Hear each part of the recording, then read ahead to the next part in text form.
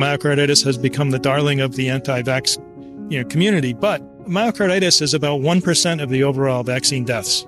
So the people who were dying were not dying of COVID, they were dying of something else. And I already told you the something else is blood and circulatory system clotting and bleeding related. So, and the fact that younger people are dying, somebody who dies at 70, if the average age of death is 75, somebody who dies at 70, they lost 5 years on average. Somebody who dies at 60 lost, 15 years. But somebody who dies at 40, they lost a lot of their life. So life years lost is a better calculation. And what it comes out to is the vaccine killed far, far, far more life years from the American public. So we have enough data to choke a horse. What about the database that you got, the 500,000? Can you break that down for us? Did you do any analysis on it? Or Very good.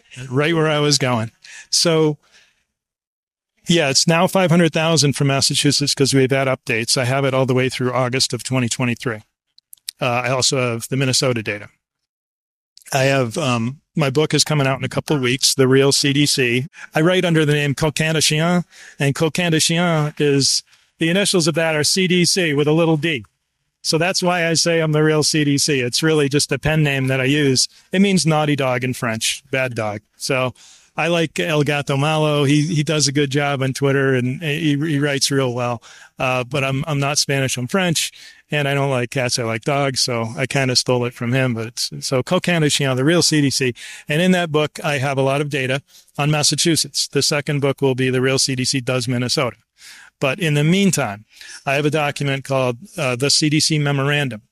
And I plan to serve that to the directors of the FDA, CDC, NIH, 12 of their underlings, 6 attorneys general at least from different states. And I hope to get it before the statewide grand jury of Florida. It's 100 pages of documented crimes, everything from uttering to fraud to felony murder and depraved heart murder and first-degree murder. But also there's 150 pages of graphs.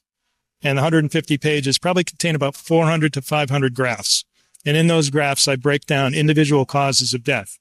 What I learned a year and a half ago is that 2020 was a year of excess respiratory in more than circulatory. And all of a sudden on a year boundary, when we started vaccinating people in 2021, all the causes of death, the greater excess shifted. In fact, the excess respiratory, mostly pneumonia, we'll just say J18.9 pneumonia unspecified. That was used quite a bit. That dropped. The marginal excess difference got cut in half. Okay. So the excess that had occurred from the baseline years of 2015 through 19 that went up in 2020 for the big year of COVID in Massachusetts, that difference was cut in half year over year, while at the same time, the blood and circulatory causes of death went up instead of down. So COVID went down, respiratory went down, all causes went down. At the same time, the vaccine went up and acute post-hemorrhagic anemia, that's sudden blood loss anemia, 89% of which was non-traumatic that I found. Okay, so you have a doubling of acute post-hemorrhagic anemia, sudden blood loss anemia. That means like something in your body blew apart. I'll just tell you, it's aortic dissections, aneurysms that burst, gastrointestinal hemorrhages. These are things that have become, I don't want to say common, but certainly less than rare, or more than rare, however you want to say that. It's no longer rare. It's now showing up in the deaths of people who are on average 16 years younger than during the COVID year. So you have a change in the symptoms by which people die, from respiratory to circulatory and blood. Cardiac arrhythmia is up. Pulmonary embolism is up. So cardiac arrhythmia, you have a change in the electrical system of your heart where the PQRST peaks and waves and drops, kind of one might step on the next wave and the heart can't figure out what to do. Do I contract? Do I expand? And it just stops. So you fibrillate, right? So you have people dying in their sleep. You also have people dying on the field. Some people are dying before myocarditis even presents itself. Myocarditis has become the darling of the anti-vax community, but myocarditis is about 1% of the overall vaccine deaths. 1%. So by only talking about myocarditis, he diminished the overall by 2 orders of magnitude. So the number of vaccine deaths, if you look at myocarditis, just multiply it by 100. And I'm talking stroke, and there's 50 different kinds of codes for stroke. But so that's what I found. The blood, there's something wrong with blood, with the thrombocytopenia deaths. And, there's something called I8, which is the veins and lymphatic vessels, both are messed up. And then the D8, which is the immune mechanism. That's pretty messed up. A lot of people in excess dying from those. And I'm very conservative, and I use a linear least squares algorithm to determine like what would the next ones be. Those are big words. All that means is put 5 points on a graph and try to estimate a line that goes among the 5 points, and then extend that line into the next years. It's not complicated. And if the line is negative sloped, I use average. So it's really more, I'm very undercounting, if anything, all the deaths. 3 things. The symptom spectrum profile, I call it. So what people are dying from, they're dying from, like I said, cardiac, stroke, pulmonary embolism, gastrointestinal hemorrhages, aortic arch dissections, more than the respiratory, which went down at the same time. And then the age spectrum profile also changed. It dropped 16 years.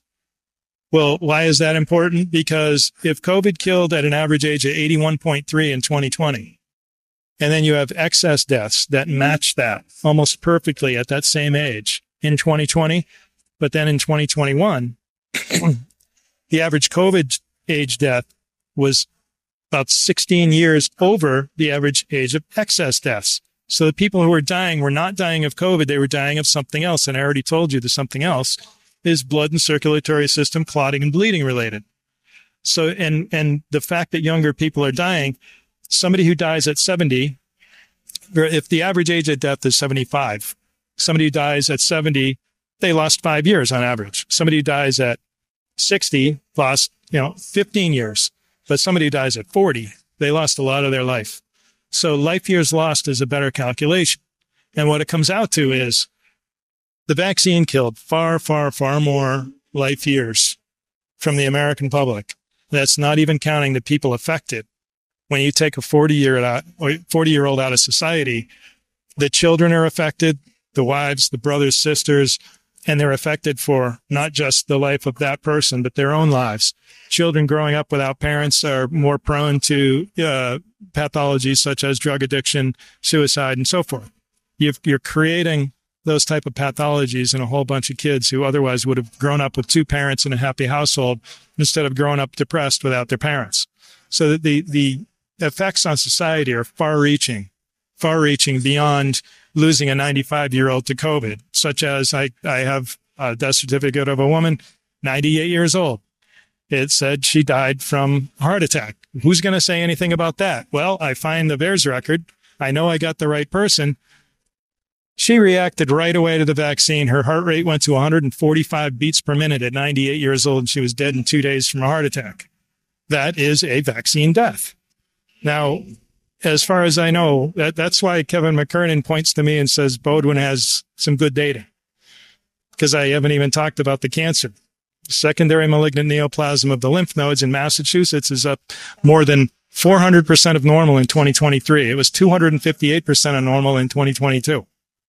Okay, so the short-term or acute effects that I told you about, the blood and the blood and clotting and circulatory system and heart and so forth, those acute effects have dropped along with vaccine uptake, which has dropped. In Massachusetts, at 95% first dose, 82% second dose, and I don't even know the third dose is probably in the 40s. But people have stopped taking the vax. Even the ones who said, well, I got it, I did the right thing. It's like, no, you stopped taking it because you know there's a problem, but you won't admit it because the local culture in Massachusetts is to vax, vax, vax. We have 600 pharma companies, 47 billion in venture capital financing. I drive by Moderna on my way to get groceries. Pfizer's divisional headquarters for the vaccine is in Andover, Massachusetts. There are 10 companies over $1 billion revenue in pharma in Massachusetts. There are 50 companies over $100 million in revenue in Massachusetts. And guess what? Guess what was in the top 3 of purported deaths per million in the world after, a year of COVID was Massachusetts. It was New York, New Jersey, Massachusetts. Belgium was a distant 4th. Massachusetts was 50% more than Belgium after the first 4 months of COVID on July 27th, 2020. So you have all the companies in Massachusetts that stand to gain. Just happens to be the greatest amount of COVID purported deaths. And you've got me who finds that acute fentanyl intoxication, fentanyl overdose deaths, they were labeled COVID. They tested dead bodies for COVID. Blunt force trauma to the head, blunt force trauma to the torso. I have hundreds of accidental deaths labeled COVID. Now, if they're willing to go so far as to label those with COVID, what do you think they're willing to do to 85 and 95-year-old people who die of heart attacks? They just died in their sleep at 85. COVID. The COVID deaths were probably, there's no way to tell for sure, so I can say whatever I want because they lied so much on the death certificates, committed so much fraud. In my opinion, after all the work I've done, which is thousands of hours evaluating a million death certificates from Massachusetts and then Minnesota and some from Vermont, about 80 to 90% of the purported COVID deaths in Massachusetts are absolute fraud. They did not die with COVID being causal in their deaths. I believe 80 to 90%. Yep. And I also have a number of people have sent me the cases of their children and their spouses. I've looked through a 4,000-page medical report and I used an optical character recognition because they're being so mean to the families from the hospitals that they're giving them images instead of giving them searchable documents. They're giving them like a picture of a document. So I have to run it through an OCR, optical character recognition software, to pull the words back out and then search for things like Vanco, for vancomycin, remdesivir, baricitinib. And you find that I just keep finding the same protocol over and over. Lorazepam, midazolam, fentanyl, crash the guy's respiration. And then, he's not getting enough air. We got to put him on a ventilator. They put him on a ventilator. They test them for COVID. They get put on, they get some extra money for making it a COVID case. Then they put him on remdesivir, cms.gov on November 2nd. November 2nd, 2020 is a big date because what you'll find is there was no correlation with acute renal failure and COVID for the entire year of 2020. And then they had the EUA for remdesivir. There was one in May and another one earlier. And then they had one in October 22nd was a big one. But until they started the money flowing, 20% of the entire hospital bill gets jacked. So if somebody goes in, has an ICU stay for $500,000, the hospital gets $100,000 if they can pump remdesivir into somebody's veins. Baricitinib is also on that list. The reference is in my book. The link is there. It's on the website. It's on the government's website. This is all true. Now, if you incentivize something that much and it gets used, and then the kidneys start shutting down, and then you get the sepsis from either they do the central line, right? They put so much drugs in somebody's body they can't even use the arm veins. They have to go central line into the jugular vein or something. All these crazy things that they did killed people. And they brought them from one thing, like 87% trouble, they were coughing when they entered. But then they went from coughing to testing positive to being put on drugs to then crashing their breathing, being put on a ventilator. Then after they were put on a ventilator, they ended up with an infection. Then they got put on, before the infection, remdesivir, baricitinib, and then vancomycin finally. I'm not a doctor. I'm an engineer, right? I do investigation. I find things. Everybody was on vancomycin eventually. Everybody. And anytime somebody went on vancomycin, their kidneys it was it. It's over. Actually, I follow this guy called Ethical Skeptic on Twitter. You saw some of his data. So you can replicate his charts and you can explain all those things as well, or can you speak to that? Yes and no. So he's working from the CDC data and he does an excellent job with what he has. And like a really excellent job, right? I don't understand some of the stuff he does. I'm taking raw data and I'm shaping it to communicate it to a broad audience, not to doctors and scientists, but to regular people. I mean, I changed the publisher made me change the subtitle of my book from COVID Facts for Regular People, to, Exposing Public Health Crimes 2020 to 2022. But so he's got the same cancer graphs that I have now. So we're kind of converging, over time on showing the same stuff. It's kind of like we think similarly in how to display data to people, but just graph it differently, but again, he's using the data the CDC has. I'm using the source data from the death certificates before and after the CDC codes them. Once they apply the codes, now if they apply codes and then they give you a category, here's a good one. Here's a really good one. So renal failure. If all you do is a graph on renal failure, you get both chronic and acute. Chronic is you've had, renal failure stage 1, 2, 3, 4. And you might eventually die from renal failure, and that goes on a death certificate as an N18 dot whatever, 1, 2, 3, 4. Whereas if you didn't have a problem before, and all of a sudden you have, an acute, that means sudden. Okay. Sudden renal failure. It's called sudden kidney failure, acute kidney injury, or acute renal failure all mean the same thing. So acute is N17. Okay. N17.9 is unspecified, and there's a couple in the dot ones, twos, threes. I don't really pay attention, but so let's look at N18 chronic versus N17 acute. If you say, wow, renal failure is up 20%. Wow, that's really high. There's a lot of people dying of renal failure. And I separate it and I say, well, wait a minute. All the excess deaths that occurred in 2020 are no longer available to die. They're dead.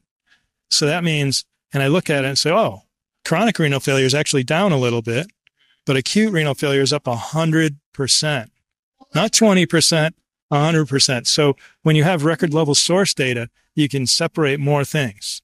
You can do this with CDC, but you have to get into it, do it. It's a lot of work. It's a lot easier for me.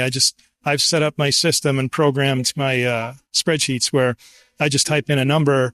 It takes about 15 minutes to run. And when it's done, it's generated all my graphs for me. So here's the story. Chronic, it's called a Simpson's paradox when two signals step on each other, right? You have -1, +1, add the two, you get 0. So if you look, say, it's 0. So yeah, there's no problem. Or hey, it's only 20%. That's pretty bad. Actually, 20% is really bad. But, it's 20%. I separate them like, no, actually it's up 100%. And what that equates to give you an idea, 2,000 extra acute renal failure deaths in Massachusetts in 2021 and 2022. I'm not even talking 2023 yet. 2,000. In Minnesota, same thing happened. 1,600. In Nevada, same thing happened. In Vermont, same thing happened. It extrapolates to about 100,000 extra souls are gone from this planet. That's who wouldn't have otherwise died from one single cause of death, acute renal failure on their death certificates. I'm not saying it was the only cause of death on their death certificates. I'm saying looking at only acute renal failure, 100 extra soul, 100,000. United States. Yeah. Now, if you think about that, that's like the biggest epidemic in the history of the United States since 1918, 1919. And nobody's even paying attention to it. It's like this data that I have, like, come on, people, wake up. That's because, COVID, 1 million people died. No, they said on stage 171,000. That's pretty close. I think it was Malone who said that. We don't know exactly the number, but I'm in that area. I'm in like 100,000 to 180,000. If he wants to say 171,000, I'm there. I'm right next to him saying, yeah, you go, Robert. You're right on. That's how many people died. Now, if they were 81 and lost 1 year of life per death, that's, 171,000 life years lost. But if you look at acute renal failure, 100,000 extra people died and they lost on average about 25 years. What is that? 2.5 million? 2.5 million life years compared to COVID, which is only 170,000 life years. And you ruin families, kids growing up without their parents. In fact, it goes down into the 25 to 44 range. There's significant excess. In the CDC memorandum, you'll see like I said, there's about 400 to 500 graphs in that. Now it's got Minnesota and Massachusetts. There's no data and analysis like like I have. And any state can do this. I'm just one guy just an engineer thinking pragmatically, because it's not going to be, I love all the doctors do all the work and they make, they have conferences and stuff. This is all great. But what it comes down to is public opinion rules the roost, right? And public opinion will be swayed by experience and pragmatism. And that is, little Johnny 2 doors down just died, or I'll say, let me give you a real name. Ian was 11 years old. Ian got the booster from somebody in the family. So I'm okay with the source of information on this. And I have his death certificate.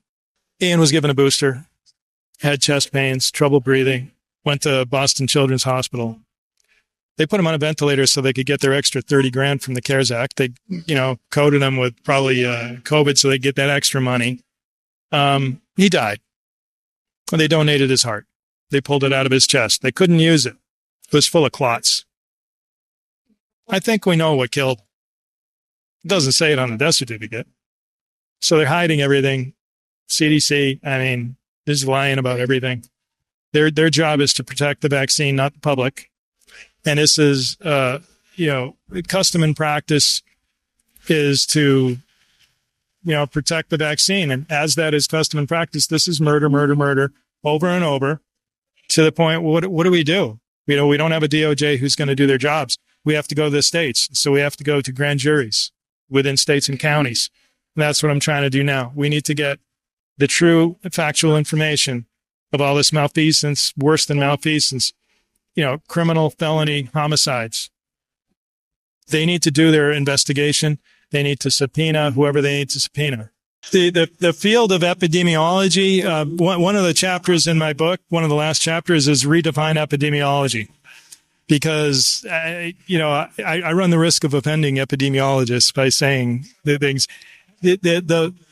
I think the best modeling in the world is in electrical engineering, my field, because we deal with 6-month simulation runs of a single 1 second of microprocessor simulation.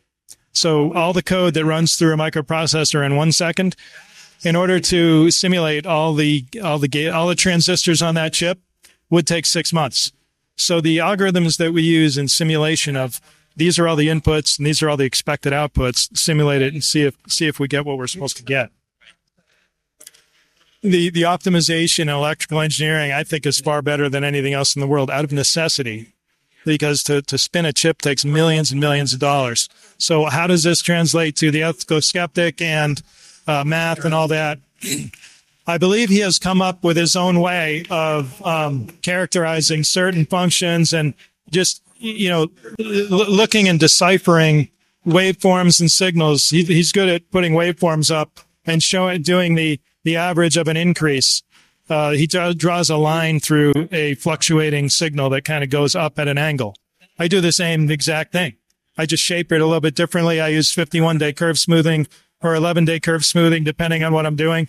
But sometimes I use bi-monthly chunks of data, and I'll do like 7.5 periods, which was 3.5 months, and do curve smoothing on that.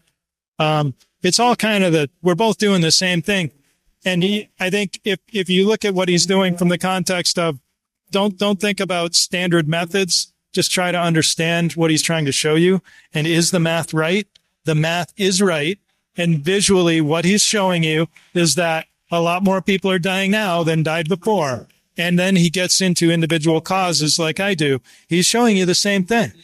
His stuff is great. And I'm showing you on just say 2 states, Massachusetts and Minnesota. And he's showing you like USA, so it's real. It's real. Ed Dowd, I talked to him. He's the one who told me to write a book. I wouldn't have written a book if he hadn't said, John, your data complements mine. I've got the super high level of all the big data, and you can get down to the mid-range causes, individual causes in the individuals. And I talked to Carlos and Yuri from time to time in Portugal. Great guys. They do the work for Ed on the math side. And I'm kind of like a cowboy to them because I'll do some stuff and put it out, and they make sure it's It is ironclad. You will not find a mistake from Carlos and Yuri.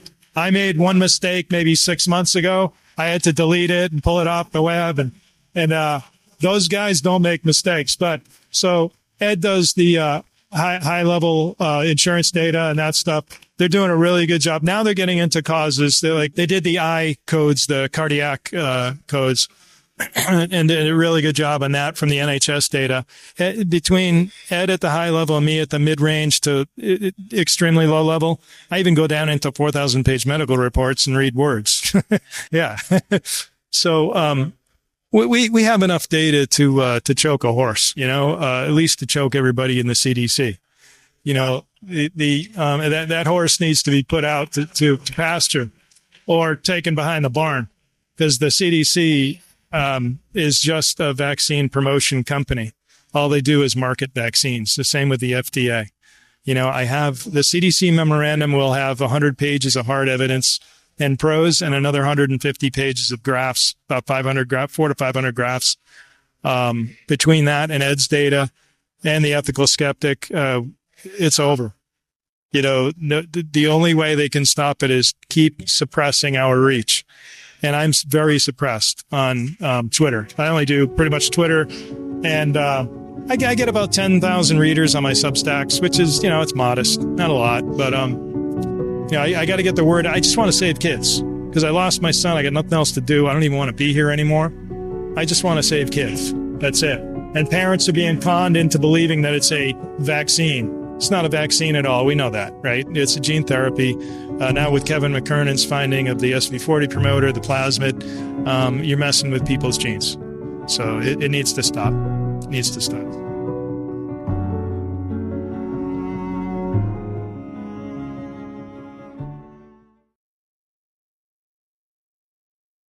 Why would the FDA or a comparable organisation not be conducting a serious investigation into the phenomena of excess deaths?